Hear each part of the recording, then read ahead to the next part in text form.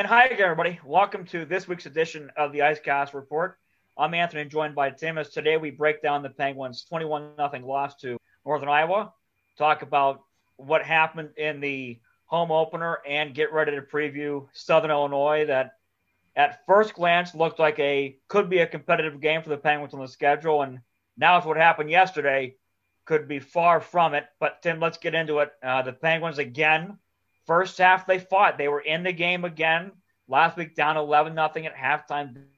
This week, 6-0. And really stymied the conference's first-team all-quarterback, Will McElvain, and the Panthers. It's just, again, this offense is downright utterly embarrassing. There's nothing to sugarcoat it. The coaching staff knew what they had coming in. They didn't take this job without knowing what they had. They had all of summer and fall practice to evaluate this. And when you know you don't have the talent in certain positions, it's up to you to scheme to get guys open, to get these explosive plays. And to me, it seems like the whole excuse last week of being conservative first game, new scheme, bad field position, first half, okay, fine. This week, no excuses. It is a game plan to me that screams, let's not lose by 50. And that's where we're at right now. Let's not lose by 50.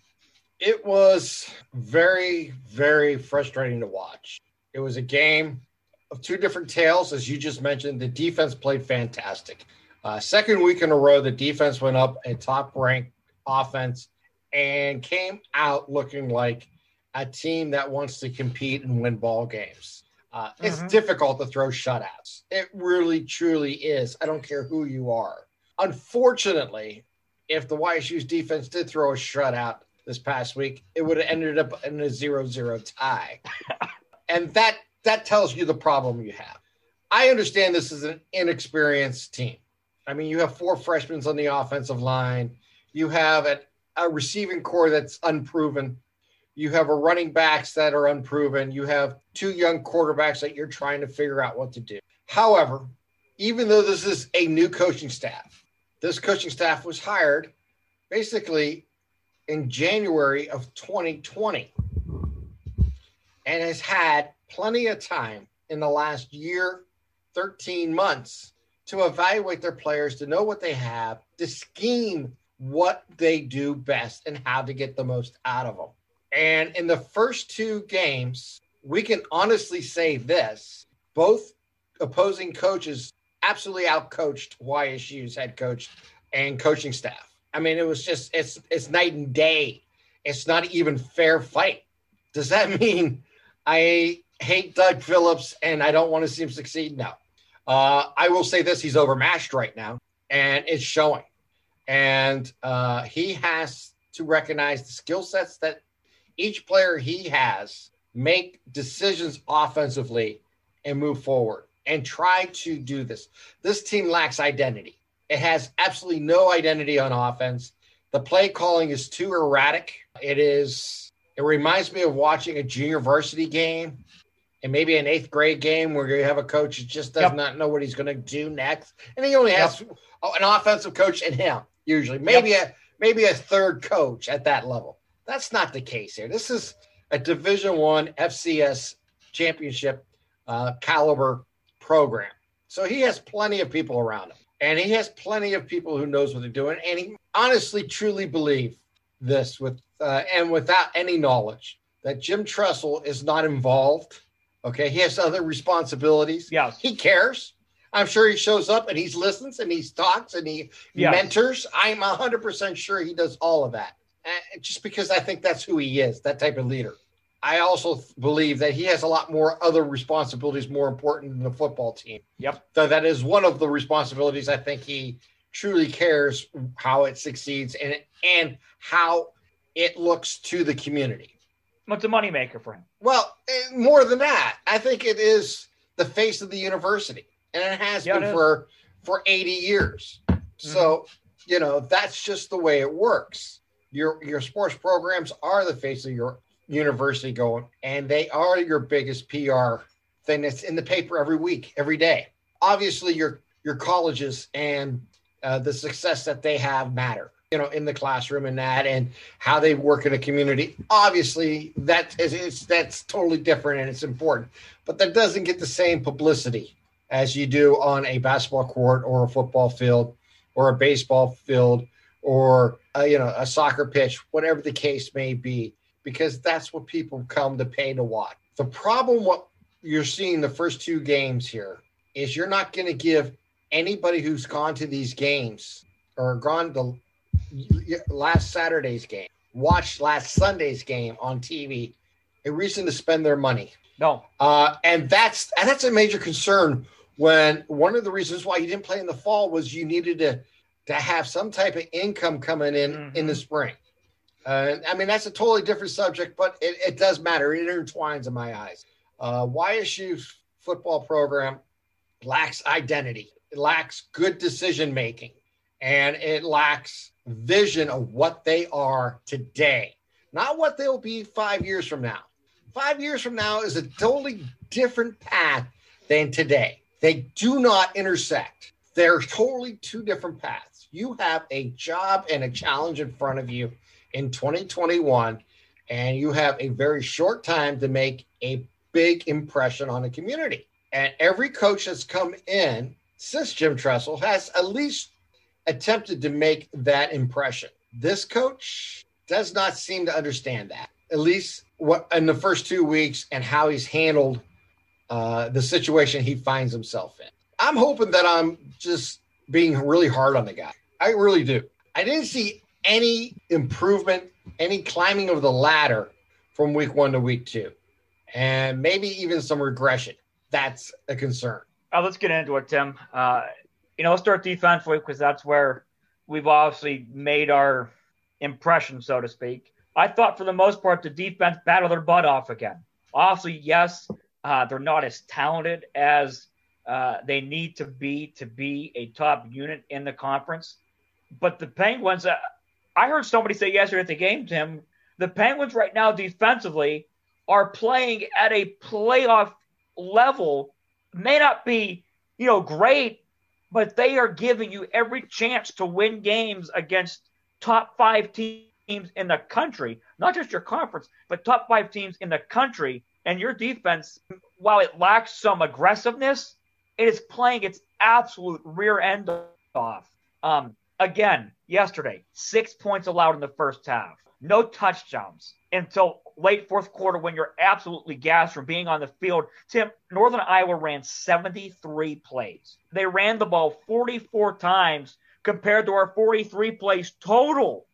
I mean, that right there just screams, we have no identity at all. Are you going to be a run team, which Pelini wanted to be last year? Are you going to be a passing team, which they are making Woody Hayes' offense and Bo Schembechler's offenses look like Mike Leach offenses. I mean, this whole thing where you're averaging 3.4 yards of pass play, Navy and Georgia Tech average more, Tim.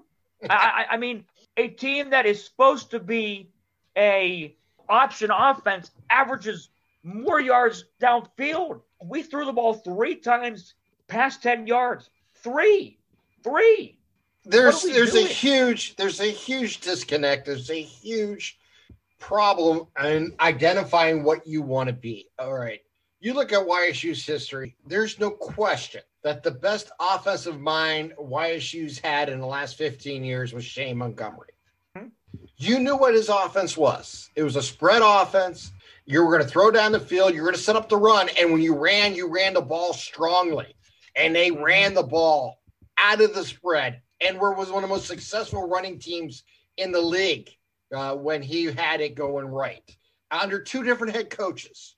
And one of the reasons in 2016 they were able to get to a FCS championship game was because of the running game. This team here has no design of an offense for the running game, and they're preaching it.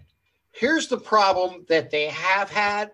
Now, maybe my vantage point of watching it on ESPN is a little different from yours. The running backs, not necessarily, they're following the design of the play and not seeing the field and seeing cutbacks that are available that have holes in. They had opportunities to get some runs. A few times they actually got them. and on the play, and they look good. The good quality running play. There were a few times where they followed the red shirts in front of them and got nothing. But I hate saying this because this is really, really harsh. If the running back had his head up and looked, he would have seen the cutback both times, 3 times, and where there was 4 or 5 yards to gain, maybe even more. And that's a difficult play to learn. It takes experience. It takes someone to point that out. Look here. The play's going to your left. You're following to the left, and everybody's there. However, look at the 2 on the outside. They created these 2 lanes, one outside and one through the hole. And you could have cut back both times and had running room. That's a difficult thing to teach. But if you work on it, if you point these things out, and I'm sure they are, if I can see it, they can see it. I truly, truly believe. Right now, if I'm Doug Phillips here and he actually gave a shit what I have to say, settle on a quarterback. The quarterback is Mark Wade simply because he offers more a game plan to you. Now, that does not mean Craycraft can't play. You just have to limit his snaps to like Jim Tressel used to do to make sure his backup had some experience throughout the season and ready. And if necessary, can play. I have no problem with that. If it's for example, Tressel was really good about the 3rd possession of the first quarter or the third possession of the first half would get that player in if circumstances dictated it. And he usually did. And he did the same thing usually in the second possession of the second half if it dictated it. Not always it's going to work, but that's what you want to try to do. And he even did that at Ohio State a few times. Ohio State, yeah. He was very successful with that battle plan and trying to keep others ready to play. The future of YSU's offense belongs to number 7. Now, design an offense around his skill set. You and I both know he can run, but he's more than a runner. He can throw the ball. We've seen that at Girard over the years that he started. We know that you're going to have to teach him to read a defense a little bit better, make a little crisper pass, make belief in himself. Now, will that cause more turnovers? Guess what? Yes, but that's okay. Yeah. If you're aggressive and you're learning from it and you're pulling the ball downfield and playing football in 2021, you're doing yourself a service. They hardly turned over the ball in 2 games. I don't think they have. But the thing is, you can't be this conservative in 2021. And this team, it's not going to play the playoffs. No. It may win 2 games this year.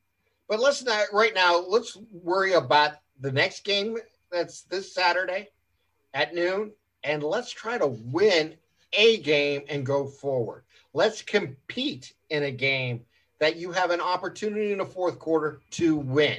Not be down 14 points going into the 4th quarter, not being down 24-7 or 25-7, whatever the final score was against North Dakota. My point is you need to have yourself in position to compete. You have to attack a defense into its weakness. And quite honest with you, that's what Southern Illinois did against North Dakota last night. Yeah. And not a surprise. That's what you do. That's what you do. You attack a defense. You break them down, and you're going to say, we're going to make them beat us here. If that means running to the left or running to the right, or that means throwing deep, or that means, getting balls out quick, that's fine. But you have to have an identity of what you want to do and how you want to do it. If you're believe that your quarterback can get you 60 yards a game running, rushing the ball, then create that opportunity to get those first downs and keep drives moving. But you can't go every other series with a different quarterback. Craycraft made a nice pass, back shoulder pass. Yeah. And it looked nice. I'm not saying he can't develop, but you have to make a choice. I don't care which one, but give them the entire game to prove themselves. Exactly. It would have been much better, in my opinion, if in game 1 he started Craycraft, in game 2 he started Wade and then made a decision. And both of those would have been each given 1 series each half in those 2 games. That would have been a much better plan than what he has done the first 2 games. What he's done in the first 2 games means that he can't make a decision. And he's afraid to make a decision. He's afraid to make a decision to upset people, yeah. And you can't do that. This is not high school. You don't have the parent knocking down the door saying, my kid is, you have to deal with that. And I know he's dealt with that. But he's also dealt at the collegiate level, at Bowling Green, and at Cincinnati. He's not inexperienced as a coach. He knows what he's got to deal with, and he knows how to deal with it. I would assume that's one of the reasons why they hired him, and that he knocked that part of the interview out of the ballpark. Mm-hmm.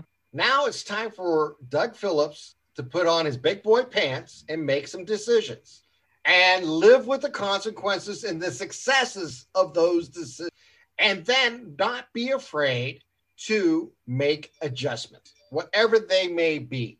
But let's move forward with an idea, with an identity, with a purpose on offense to complement the defense that's playing lights out, and give yourself an opportunity to win a ball game in the fourth quarter if that's where it comes down.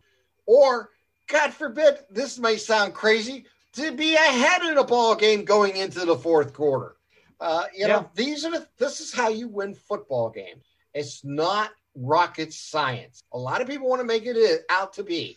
It doesn't matter how you play the game. It is how you execute your game plan and make quality decisions. Yes, talent matters. Obviously, talent matters. If I have 10 more guys than you do, you're in bad shape. Exactly. And we know that. But if I don't put my 10 guys in good position, they ain't going to succeed. And guess what? They're doing that on the defensive side. And last year's defense was terrible. Yes. And the last 2 years' defense has been terrible. But this year's defense so far looks pretty damn good. So don't tell me that there's a huge difference in players, because you know what? They're all in the same program. So now you have to do the same thing on offense. You have to identify your players, build strength in them, build the skill sets that are necessary for them to win. If you can't do that, then at the end of this spring season, you need to resign and move on and let someone else do the job, because you're not doing it. And that's just the bottom line, because the bottom line in sports is either you win or you get lost. Here's what is baffling to me is last week, Wade leads a nice drive. It didn't result in points. He came back and led a touchdown drive, and we stuck with him the rest of the game. And we're like, he's our guy. And Phillips even said, Mark Wade showed that he can move the offense a little bit better. That's why we just stuck with him.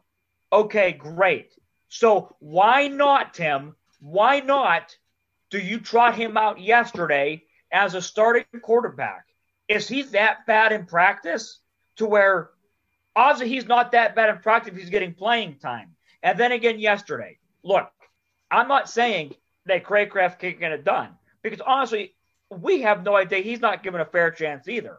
But to me, and I don't know if you can catch this on the ESPN broadcast, but I can see it from my seat in the stadium that when Craycraft's in the game, watch the defensive line, more particularly the defensive ends and the linebackers, they are pinching the middle. They are not respecting any outside quarterback run, quarterback pull. When Wade is in the game, those defensive ends are split a little further apart and the linebackers a little bit looser, because they have to respect Mark Wade's playmaking ability. The offense just has a different dynamic with Wade in the game. We talked about this with Baker Mayfield his past couple years when he had a deplorable offensive line. He is better out of the pocket. Why we are still trying to drop back and throw the ball when we clearly don't have the guys up front and we're missing Dan Becker, our best offensive lineman last, is beyond me. Ryan Day does with Ohio State. He rolled Fields out. It's okay to roll guys out of the pocket and hit them deep. And then yesterday, Wade leaves good drives, and it's not his fault that we can't make a 38-yard field goal in Division I football still. But then he pulls him out, and then Craycraft gets in the game, takes over at his own 10-yard line, leads a nice drive out, like you mentioned, throws a beautiful back shoulder fade that I think he caught. Officials ruled incomplete, still ruled pass interference. We got the first down. We move the ball, and he takes him out. Then Craycraft throws a beautiful ball across the middle You have to settle on a quarterback. And then the old saying is 100% accurate. If you have two quarterbacks, you don't have one. And that's exactly where they're at. Like I said, you got to put on your big boy pants, Coach Phillips, and make a decision. They're at the same position at running back too, Tim. They can't keep alternating McLaughlin and Pearson. Stick with McLaughlin, he has played better the last two games. 8 carries, 38 yards. Not great. Longest run at 10 yards. But like you talked about in the beginning, from your vantage point, there are holes not necessarily there initially, but the cutback is there. And the second, third drive of the game yesterday, he made that cutback, Tim. He got to the outside. He got us the first down on first down. He ran 10 yards, and the cutback is there. Obviously, McLaughlin is an offensive playmaker that we've identified. Get him the ball. And a point was made to me yesterday during the game. Watch what Northern Iowa did offensively. Every single snap, they were motioning Hampton, number 4, or McShane, number 1. And then when they motioned their tight ends, it wasn't across the formation. It was they pulled him down the line. But that necessarily didn't mean run. When we do it, it's always meaning run. I haven't seen one receiver go in motion, Tim. Not one. You would think the defense would be further behind than the offense because last year, like you talked about, the defense was terrible. Joe Schaefer came in with very limited Division I experience. He was at John Carroll a couple years ago. No shot to John Carroll, but John Carroll, the MVFC are two totally different animals. Troy Rothenbuehler, the offensive coordinator, has coached at Eastern Kentucky in the FCS. He's coaching this level of football. He looks totally outmatched. You bring up exactly what I was talking about in the game. Yeah. Watching it is that I've never seen a team. What are you doing? And I'm going to break it down to a real simple thing. If I'm lining up two tight ends, a quarterback underneath center, and an I formation, you know what I'm doing. I'm saying I'm coming right at you. You see if you can stop me. Mm-hmm. And in the process, what are the things I'm going to do? I'm going to do what Cardinal Mooney did for 100 years. Yep. Run. And then I'm going to slip the tight end over the middle, and you're going to get beat back. Yep. And that was Don Butchie's style for many years. And it worked at the high school level like a charm. And he had the big guys up front. And don't get me wrong, he made sure he had the bodies and the players to make that offense work. Now, this is what I'm talking about. Know your skill set of your players and find a way to maximize those skill sets. I don't see an offense with a design, with an identity, with a purpose right now. That's the major problem we have right now on the offense. It can be changed in a heartbeat in a sense. You can a little confidence and a little belief, but you have to know what you want to achieve. And against North Dakota, we didn't do that. Against Northern Iowa, we did not do that. If you're going to be in a spread offense, that means you're going to have 4 receivers in pattern over. And you're going to use them as blockers, and you're going to bring them in motion, and you're going to run left and right and up the middle, and you're going to take advantage of a defense because you're spreading them out. That's what a philosophy is. That's what an identity is. It doesn't matter how you do it, but you have to believe in it, and you have to be successful at it. Tom Brady has proven that it doesn't matter what offense he's in. It matters what you do with that offense. You look at New England. They've had 3 different people who were offensive coordinators that took them to championship games and Super Bowls. It wasn't always McDaniels. And then you see Tom Brady move down to Tampa, and it's a totally different offense. And it took them a few weeks to get into it and understand what's going on. But what happened? They put players around him. They still went with that philosophy. He adapted, brought in his own style to that offense. And what did they do? They ended up going undefeated in the second half and winning the Super Bowl. It's about understanding the skill set of your players and putting them in position to be successful. That will never change in football. I don't care what level of football you're talking about. It's understanding what your players do and how can you maximize their skills to help you win a ball game. And that will never change. And right now on the offensive side of the ball, They have no identity, they have no strengths, and they have nothing but weaknesses. And now, how do you change that in coming in week 3? Right now, you can't afford to lose a community in the spring saying that, well, we use these 8 weeks for extended spring training. You can't do that. You're going to have nobody show up in the fall. You can't take that. You have to take the challenge that's in front of you. Yeah, I'm going to admit they're young and inexperienced, but you have to have a design and desire to succeed to put it through. First 2 weeks, I have not seen that. Like I said, it's so early. I hope 5 years from now we're laughing at this. But truth of the matter is, we don't have. No, we have here and now. Exactly. We don't have a magic 8 ball to tell us what's going to happen. We don't. All we can do is evaluate week to week. This week was worse than the previous week. Look, and that's a problem when usually in football teams, week 1 to week 2, you see some of the biggest improvements in how your team operates. I don't want to sound like I'm making an excuse, but maybe week 2 to week 3, you finally have a normal schedule, a full 7 days, playing in North Dakota on Sunday, and then getting back early Monday morning and getting right back into it with a noon kickoff on Saturday. Look, it's different. It's weird. These guys have never had to do that before, so maybe more thought out looking team this week, because quite frankly, the defense was the only thing that showed up yesterday because the special teams was absolutely damn right abysmal. But this week, Tim, we are back at home for another noon kickoff, like you mentioned at the top of the show, as we face the Southern Illinois Salukis, who are coming off an okay showing yesterday. They only took number 1 North Dakota State behind the woodshed. The Salukis are led by Nick Baker at quarterback, more of a drop-back pass or throw the ball down the field. Ramir Elliott and Jay Williams are their 2 running backs they like to go to. The Salukis, Tim, they took North Dakota State behind the woodshed, and they didn't look back. That game was never competitive. Never. And it what, a 39-game winning streak. I mean, It's phenomenal. 38-14, I believe, was the final score in that game. Mm-hmm. They did everything right. Look, they're going to come in here and control the ball game. That's their desire from the onset. Mm-hmm. They already have now seen 2 weeks of what YSU, and they're not worried coming into this game. And now it's going to be – this is the challenge of this coaching staff, to figure out a game plan coming into this week that shows life into this program. We know the defense is going to fight like hell. We already know that. And they're going to have their biggest challenge of the year. And we thought offense they faced. Yeah, well, especially a team that has played as well as they have the first team.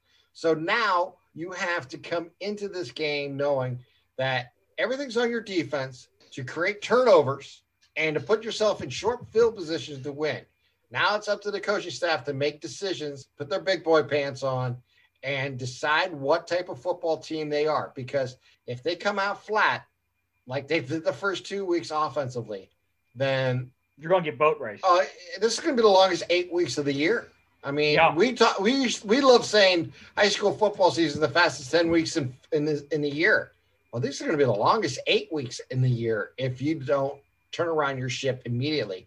And like I said, it comes down to decision making and putting your team in, using your team's players' skill sets to the best of their ability.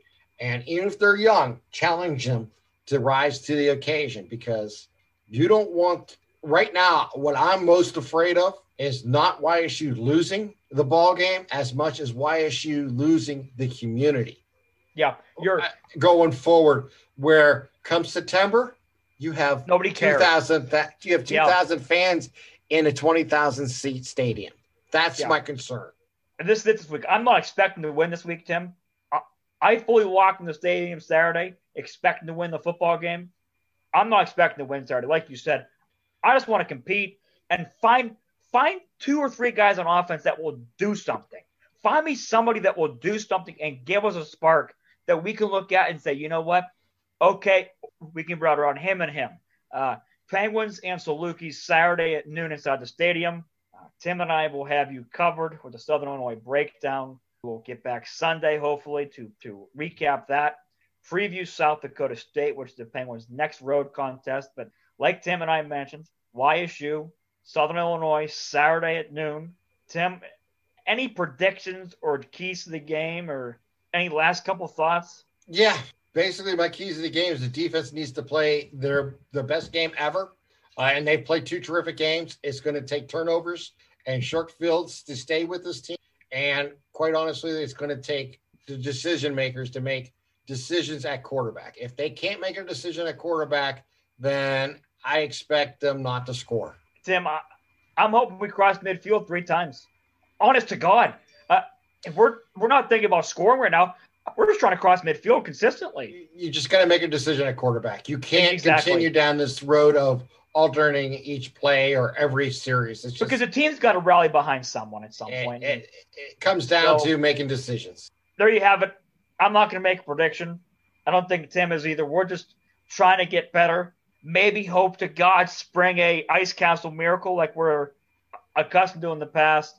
YSU takes on Southern Illinois in the 3rd game of the spring season Saturday at noon.